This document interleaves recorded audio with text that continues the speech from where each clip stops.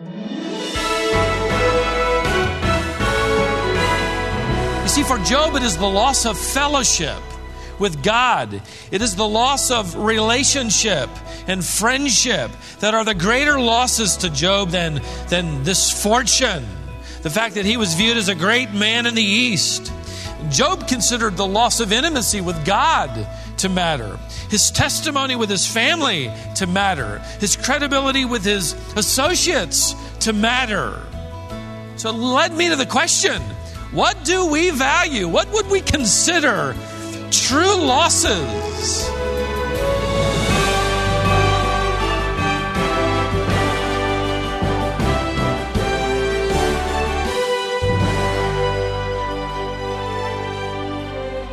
Imagine that you were to lose everything, and all you had left was your faith. Everything is gone except your faith in God and your relationship with Him. Now, here's the hard question. Would that be enough? For you, that's a hypothetical question. For Job, it was real. He lost his wealth, his status, his children, and his health, and all he had left was God. And in the midst of that, Job made an incredibly profound profession of faith. Today on Wisdom for the Heart, Stephen Davey has a message for you called the Magnum Opus of Faith. Well, we're in the book of Job, chapter 18 today, where we pick up our study. We're going to cover chapters 18 and 19. I have a few books in my library that I pull out periodically to read, to talk about the struggles of the Jewish people during World War II in the concentration camps. In one particular camp, according to one journal entry of another Jewish man, he told the story of how on one occasion a group of Jewish men were assigned to carry stones from one end of the camp to the other. And it was rumored among those in the camp that those stones were going to be used for a building. No, others said we're going to use them for some road near the camp. And so they would go back and forth with their guessing. Day after day, the men would haul these stones with their backs aching and their bodies groaning under the weight from one side of that camp all the way over to where they were told to dump the rocks. And soon the stones formed an enormous mountain, and they finished their task.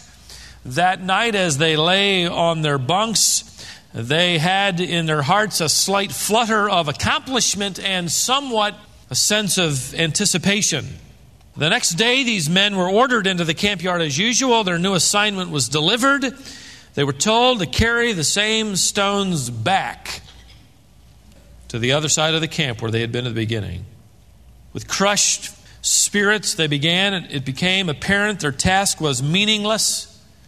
Once the mountain was moved, they were told to start over. And those men who were in that detail, it was interesting, this one recorded, as they lost hope, they began to waver. And eventually, every one of these men died. Hardship without meaning is a heavy burden. The loss of purpose makes a life of pain that much more difficult, doesn't it? Without a future, without a sense and anticipation of some hope, like the tentacles of a vine, despair wraps itself around the human heart and chokes off hope. And as far as Job is concerned, God has assigned him to carry rocks from one point of his life to the other, and then back again, and then back once again. No plan, no future, no meaning, no hope.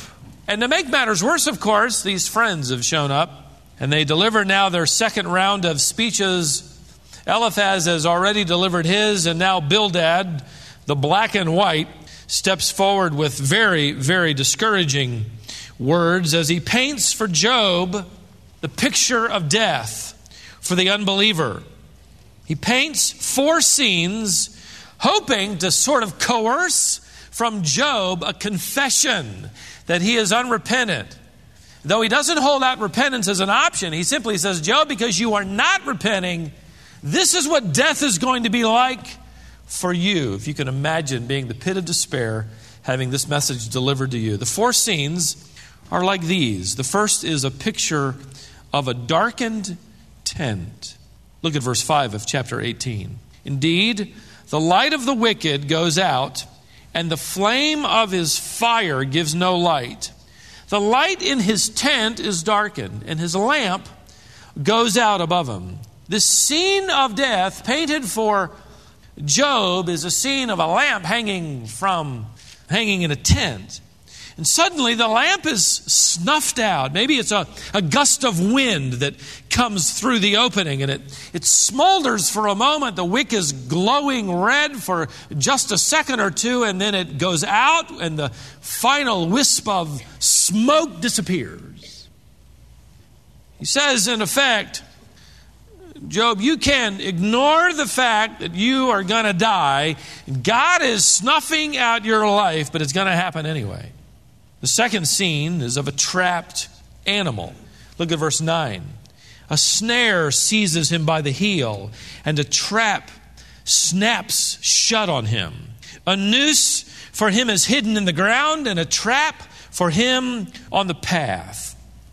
The third scene is of a pursued victim. Look at verse 11. All around, terrors frighten him and harry him at every step, literally dog him at every step of the way. His strength is famished. Calamity is ready at his side. It never leaves him. There's no escape, Job, he's saying. Surrender now before it's too late. The final scene, painted by Bildad the Bruiser, is this scene of an unmarked grave. Verse 17 says, memory of you is going to perish from the earth. He is implying it of Job, you will have no name left anywhere. The Message paraphrases this paragraph to read. Just listen. This is of the unbeliever who dies. Their lives go up in smoke. Acid rain soaks their ruins. Their roots rot and their branches wither. They'll never again be remembered. Nameless in unmarked graves, they are plunged from light into darkness, banished from the world, and they leave empty-handed, nothing to show for their life on this earth. This is what happens to perverse people. This is how those ignorant of God end up. Thank you so much, Bildad, the burden maker. He just adds rocks to the mountain that Job is already having to move. And to him, it seems to have little meaning. Did you notice how Bildad opened in verse 2 of chapter 18? How long will you hunt for words? Now go to chapter 19 and look at Job as he begins to respond. Verse 2. How long will you torment me with words? While Bildad described the terrors of death, Job now will respond by describing the troubles of life.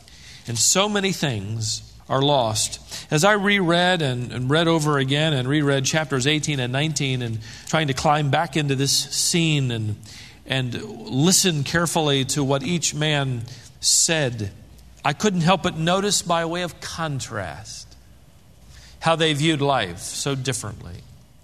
Bildad describes the things that he challenges Job, the losses that he says, Job, you're going to lose these things.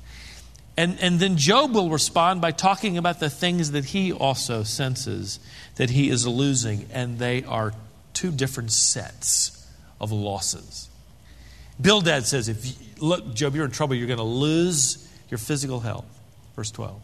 You're going to lose your financial security. Verse 14. You're going to lose your reputation. You were the greatest man in the East, and that is all going to be past tense. Verse 17. In chapter 19, Job describes what he believes to be his losses. In verse 7, he talks about losing a sense of justice. In verse 8, he bemoans the loss of insight. He says, oh, there's darkness across my path. In other words, I don't know how to walk. Yes, there is darkness, but what bothers me is I don't know the next step to take. Verse 9, he says, I am stripped of credibility. Forget reputation. There's no credibility in this existence. Verse 10, he says, hope has lost me, and that's what's crushing him. In verse 11, he talks about the loss of intimacy with God. He says, God now considers me to be his enemy. That's loss. See the difference in these sets of losses? In verses 13 to 19, Job goes on to talk about how he loses all of his relationships with people. Verse 13, he says, my acquaintances are estranged from me. Verse 14, my relatives have fallen away from me. Verse 14, the latter part, intimate friends are now gone. Even co-workers aren't the same. Verse 15, he says, my maid doesn't respond to me, and my servant does not answer. Verse 17, he says, my breath is offensive to my wife, meaning the diseases that I have, even she won't come near me.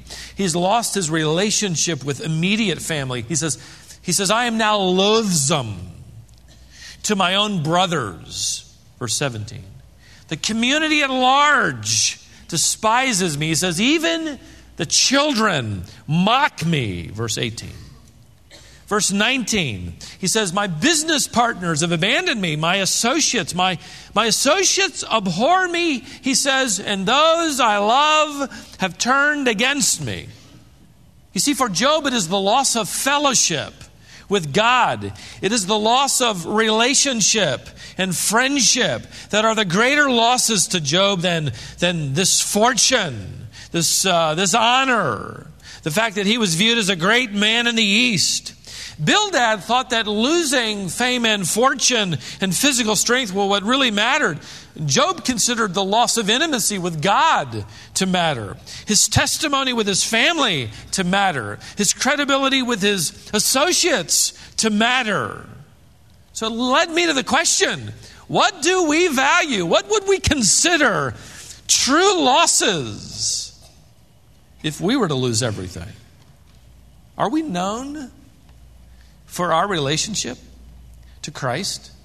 Are you known in the community, in the neighborhood, on the campus, in the corporate scene, wherever in the shop? Are you known first and foremost for your connection to Jesus Christ?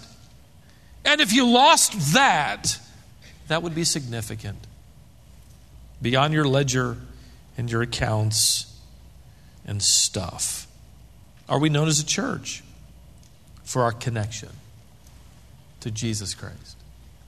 See, that kind of reputation is worth pursuing and would be a true loss. I got a similar sounding email of what some consider to be true loss and what believers would consider true gain. Great testimony. This couple in our church, they talked about how they just in recent weeks lost their business, their finances along with it.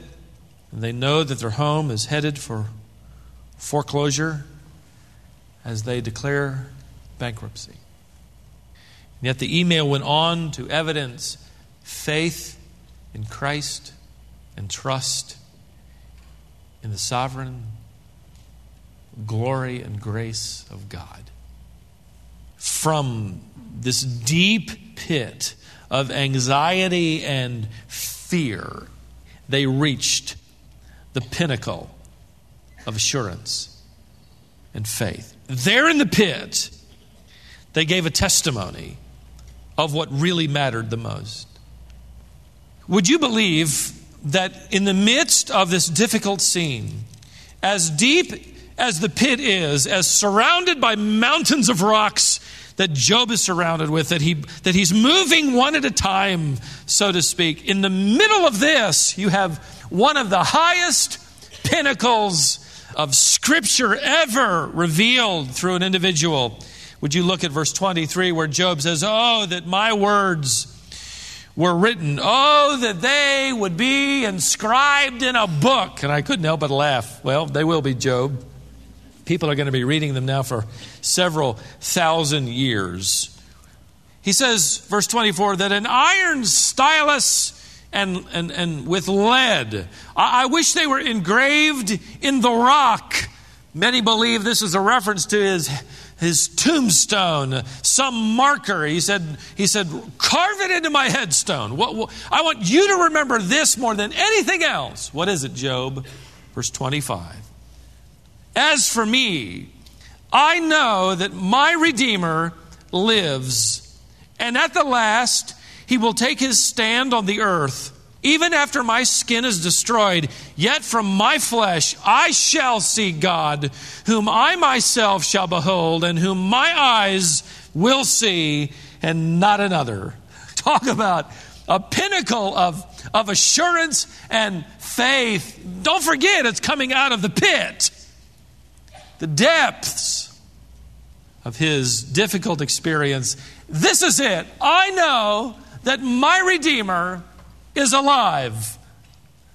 One of the most famous musical oratorios, as you know, is called The Messiah by George Handel. It's considered his magnum opus, which means his most magnificent operation, or his greatest work, his most renowned achievement. I found it interesting and not surprising. As I researched it, and I'll let you know why I was pointed in this direction a little later. As I researched the history behind this composition, and I found it interesting and not surprising that this magnum opus of Handel was written while he was in the pit. It was rumored that this piece was composed while he was in the Tower of London. That was only a rumor of those who didn't like him, and it wasn't true, but it was true that he was suffering from insurmountable debt. Add to that the fact that he had only recently suffered a stroke. The left side of his body was paralyzed and causing him great pain. Most days, Handel could barely afford rent and food. He was despondent and discouraged. His biographers record that one night in 1741, defeated and depressed, he wandered the lonely streets until dawn, when he returned to his shabby room. And when he got there, on the table was a thick envelope, sheets of paper. And they had been delivered by Charles Jennens, a musical associate of his, who was wanting to encourage him. And he took those texts out of the envelope, and they were nothing more than Bible verses scribbled out on paper of the prophecies of and the fulfillments by Jesus Christ, the Messiah. George tossed the pages aside and climbed into bed, but he could not sleep. Some of the words that he had quickly read climbed in there with him. Words like, comfort ye my people, saith your God. The people that walked in darkness have seen a great light. It is the glory of God. And that one word, hallelujah. He got up and he went to his piano and he began to write. He was left-handed. Because of his stroke, he had trouble writing the notes and script. And so it was poorly written and somewhat strangely curved. But it didn't stop him.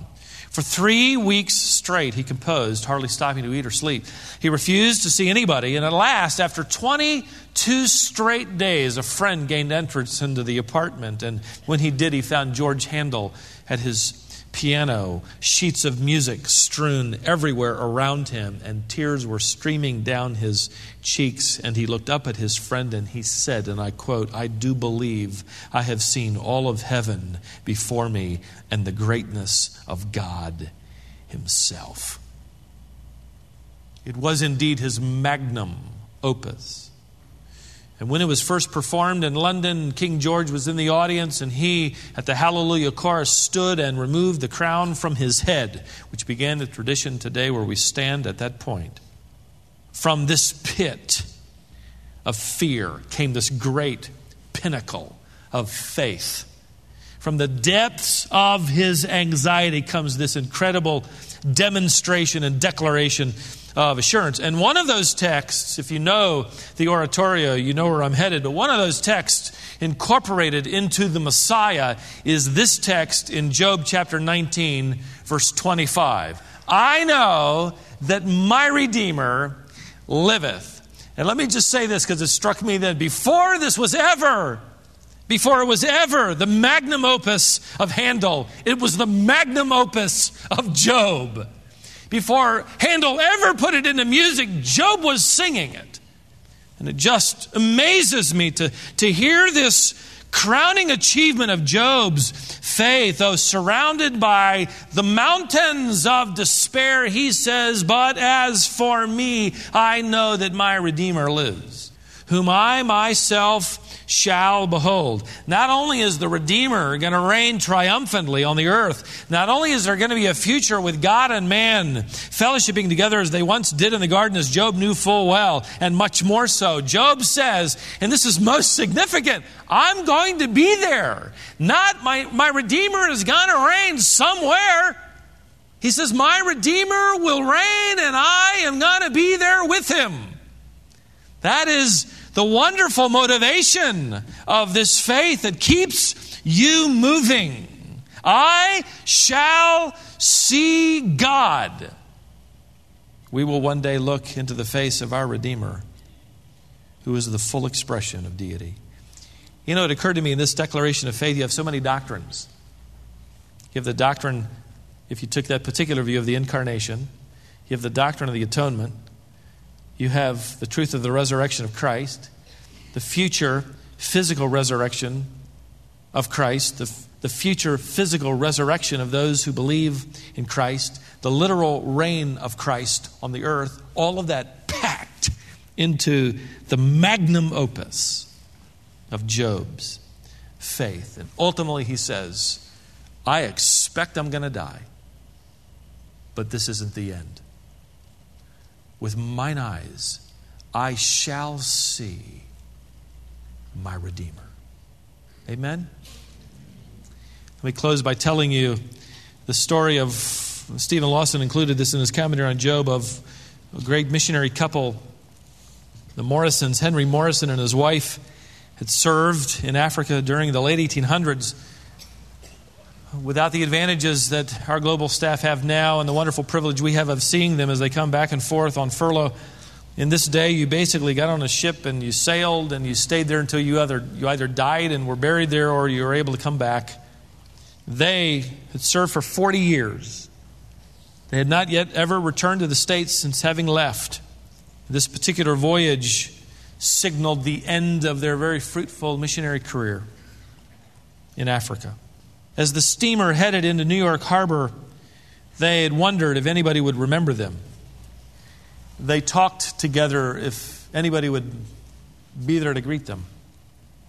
This was before the days of cell phones and fax machines, and they didn't even know if their mission knew when they were going to arrive, and if anybody from the mission would be there to greet them.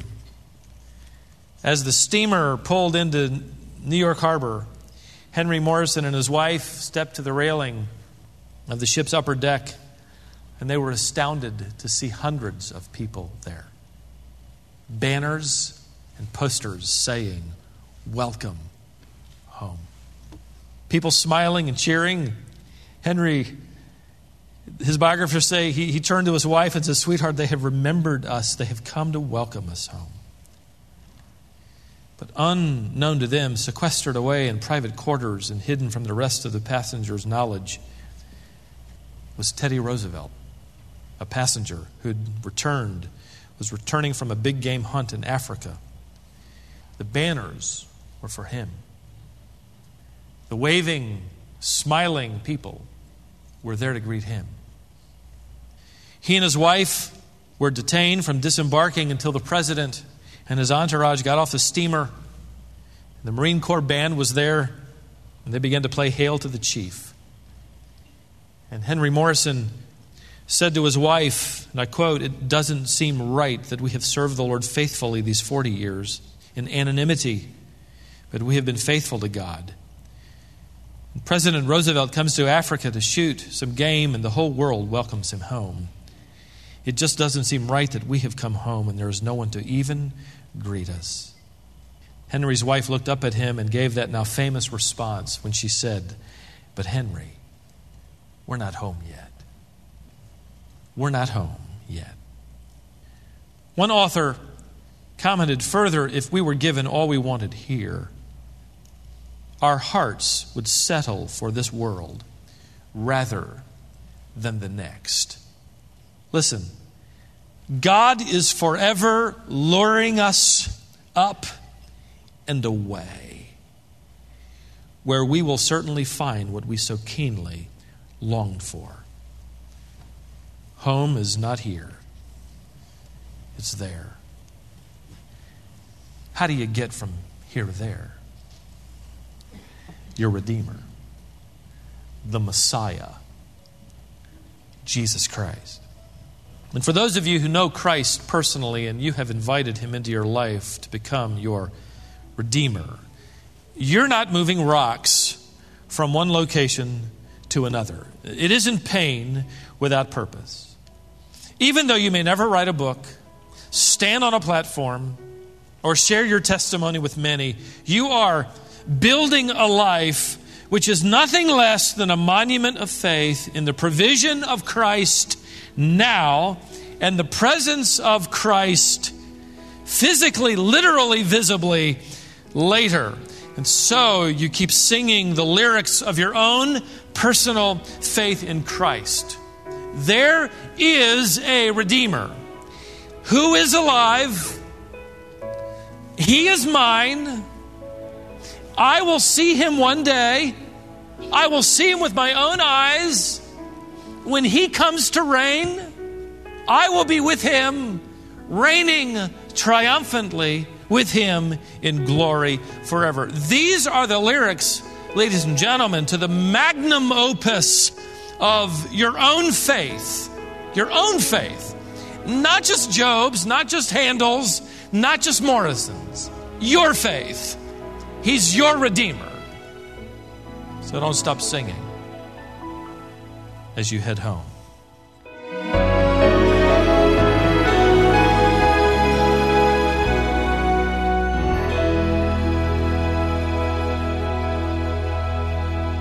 Our faith is rooted in the gospel. And here at Wisdom International, we have a resource called The Gospel According to Job. Did you know that important aspects of the gospel are revealed way back in the Old Testament? And we see truths of the gospel in the book of Job. We'd like to get this resource to you, and we're making it available today to anyone who makes their first contact with our ministry.